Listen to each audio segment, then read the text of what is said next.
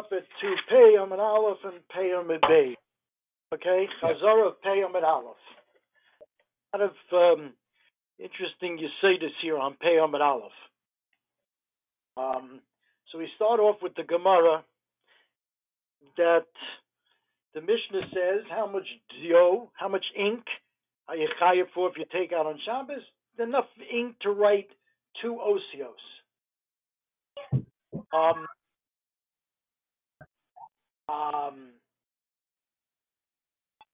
Same thing if you took it out with a kulmus, a quill, and the same thing, the same shear if you have it in the inkwell called the kalmarin. Okay? And he asks Rava, what if you took out 1 letter's worth of ink in your hand, and 1 letter's worth of ink on the quill, or 1 letter's worth of ink in the inkwell? Are they able to be mitzdaref and to a shir shalem? The Gemara ends up in a teku. This is difficult Gemara. The Sfasemis, they ask on this Gemara. It seems that they're all the same shir, and we know that when there's shir and shava, something has different scenarios. They're all the same shir. Things that have all the same shir, they're mitzdarif. And not only that, what's the difference how I took out the ink? Whether I took it out with my hand, I took it out with a kulmus, right? What's the difference? Hard Gemara. We could leave it as a shaila, but I'll be a Rambam. I mean, you don't see this in Rashi. But one of the ways they deal with this, I mean, and Tosfos says moreover, Tosfos says if I took it out, 1 os with a quill, and a different os with a quill, the second os with the quill, that's not a shaila. It's only when I take out 1 with a quill and 1 with a, with a kalmarin.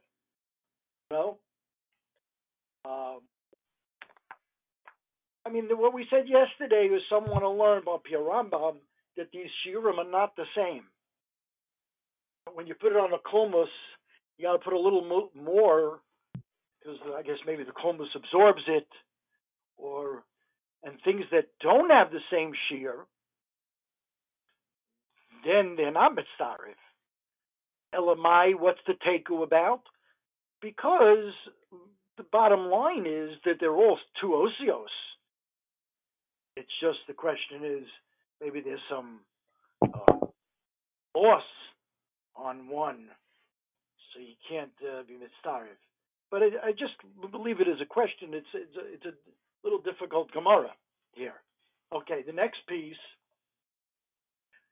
is also an interesting Gemara. I take out, we know to be chayiv on Hotzah, you have to do an akira from Rishus HaYochid. You have to do a hanacha in Rishus HaRabim. So I took out 2 osios, and as I'm walking, I took it out from Rishus HaYochid. I don't put it down in Rishus HaRabim. But as I'm walking, I write it down on a piece of paper. And the Gemara says, chayiv. Where's the hanocha? The ksiva on the piece of paper is the hanocha.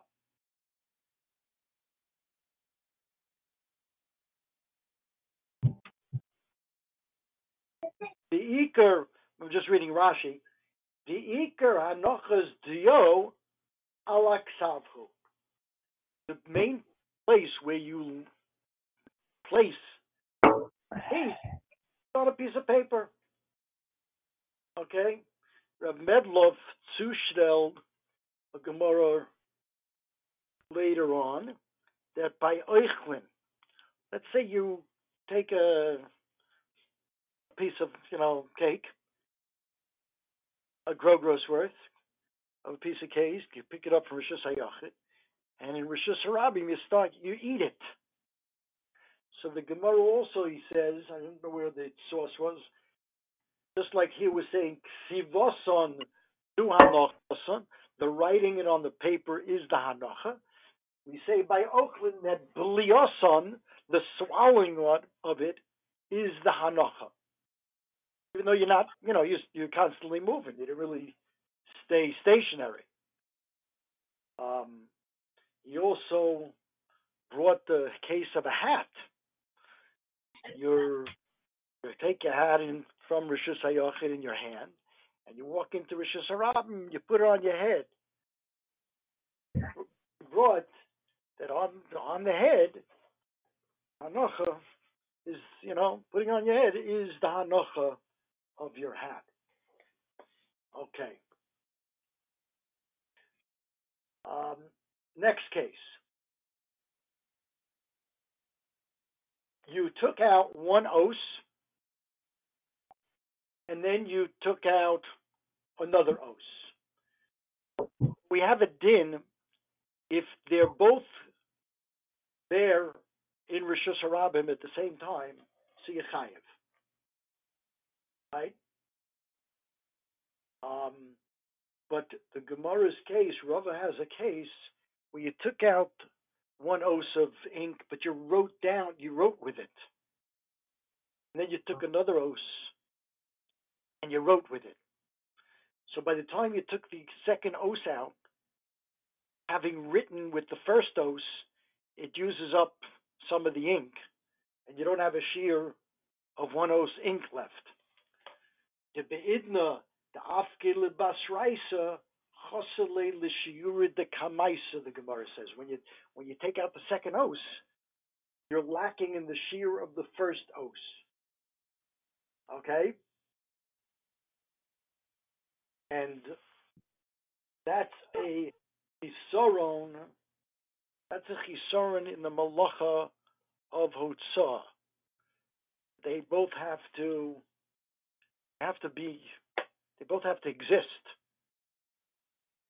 Now the Pri Megadim, we said, declares the way Rab Medloff said it over. He said the Pri Megadim says that this is dafka in the malacha of hotzah, because hotzah is a malacha gerua. You hear? Let's say, in other words, his example was if I'm borer. Remember, anything that deals with foods on Shabbos, the shear is a grogeris, right? A dried fig. So let's say let's talk the malacha of borer. You borer half a fig's worth, and then it gets burnt up. And then you borer another half of a grogeris. You chayev.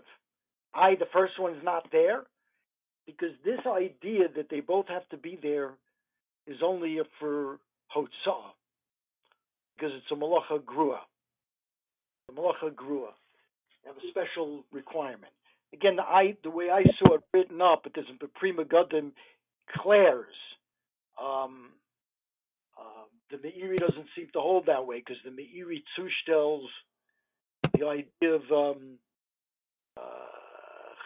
you ate a chatzi shir of chalev, and then you ate another chatzi shir of chalev. The first chatzi shir is no longer here.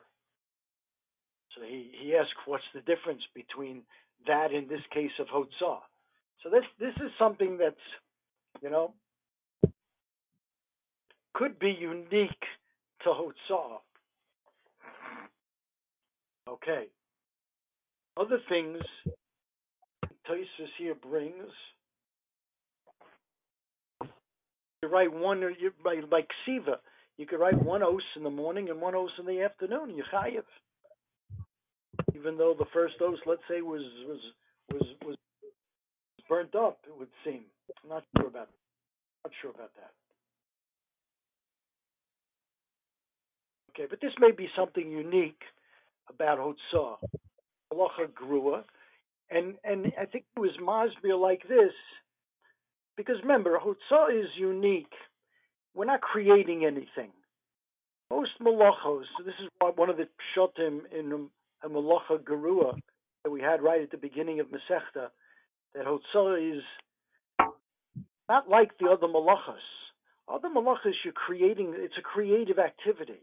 You mavashel something, you boiris, you shear a wool, you're doing something creative. What are you doing with Otzah? You're just changing the location. You're not changing the chayfetz at all. So maybe because of that, we have this extra requirement that if we're talking change of location, has to both, the entire shear has to be there at once that you change the location of the tire shear. Okay. That's the svara to say that this requirement only exists for a malacha gerua. These are significant yesaitis here we're seeing in this Gemara. Mm-hmm. Okay.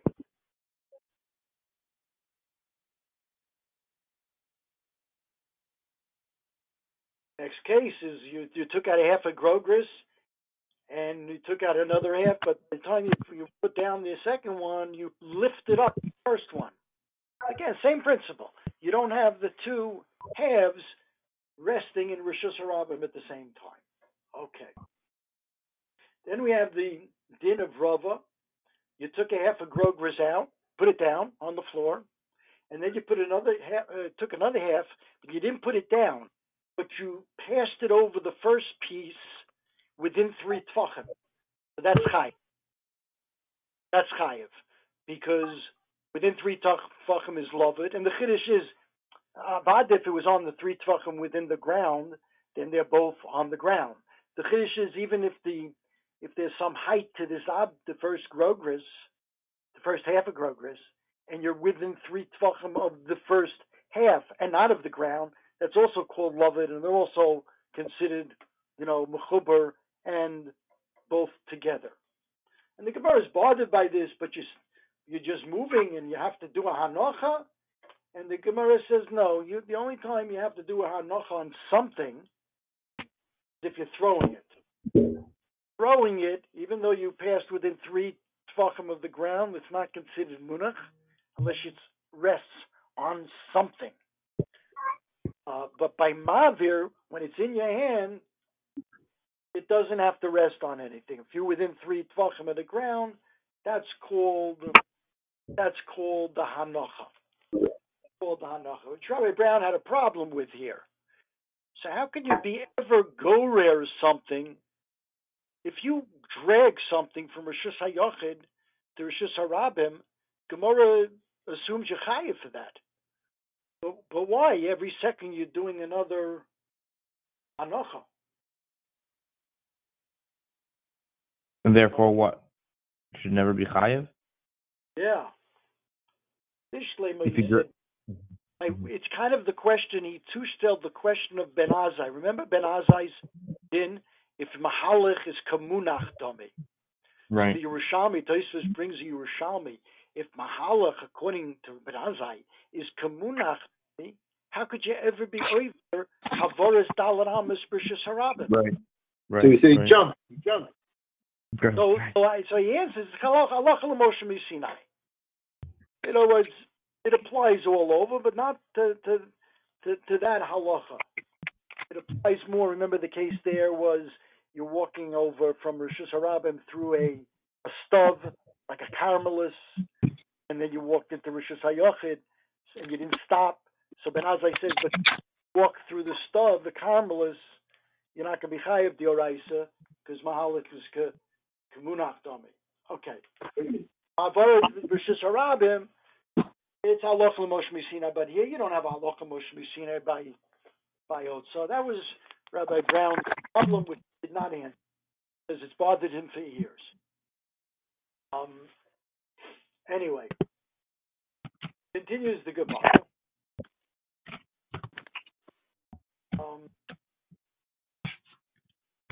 The next Gemara deals with the idea that I got to take out the two halves into the same Rishus Harabim.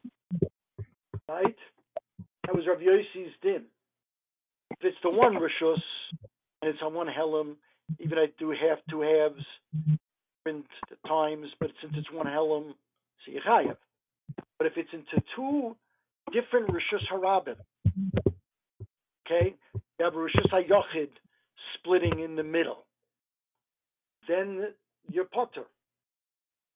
Again, Reb Medlov explained, because maybe by Hotzah you have the requirement that they have to be two together in the same Rishus Harabim, because again, it's Hotzah is a change in location. If you have two things in a different location, even if they're both Rishus Harabim, seems to be a chisora. And the Gemara held that certainly if there's a chi of chatas, means Rishus HaYochid in between. Abai said even if it's a carmelis in between the two Rishus Harabims.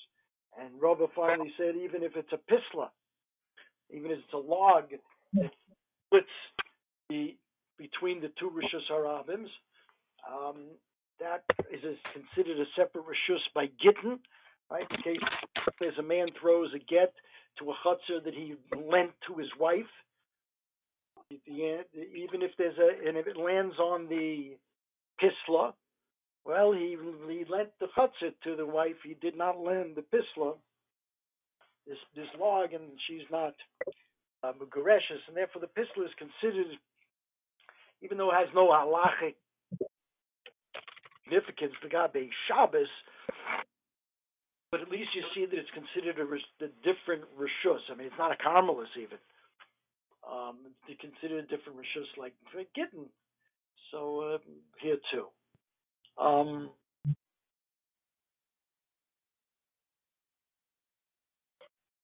Yeah.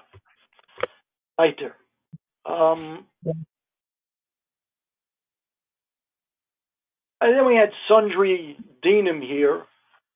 We had the makeup, the eye makeup. You take eye makeup on one eye, you're chayev. She asks the Gemara, who does makeup on one eye? The Gemara says, yeah, the women that are tznuas, and they cover their face when they go out, so they cover one eye, so they don't have to put makeup on. They use makeup on one eye. And then we had Reb Shimon Elazar said, for refuah it's one eye, but for makeup it's two eyes. And the Gemara said, no, he's talking about in the kfarim, in the villages, Ironios, in the villages where not a lot of people, they're not as snua because they're not really exposed so much.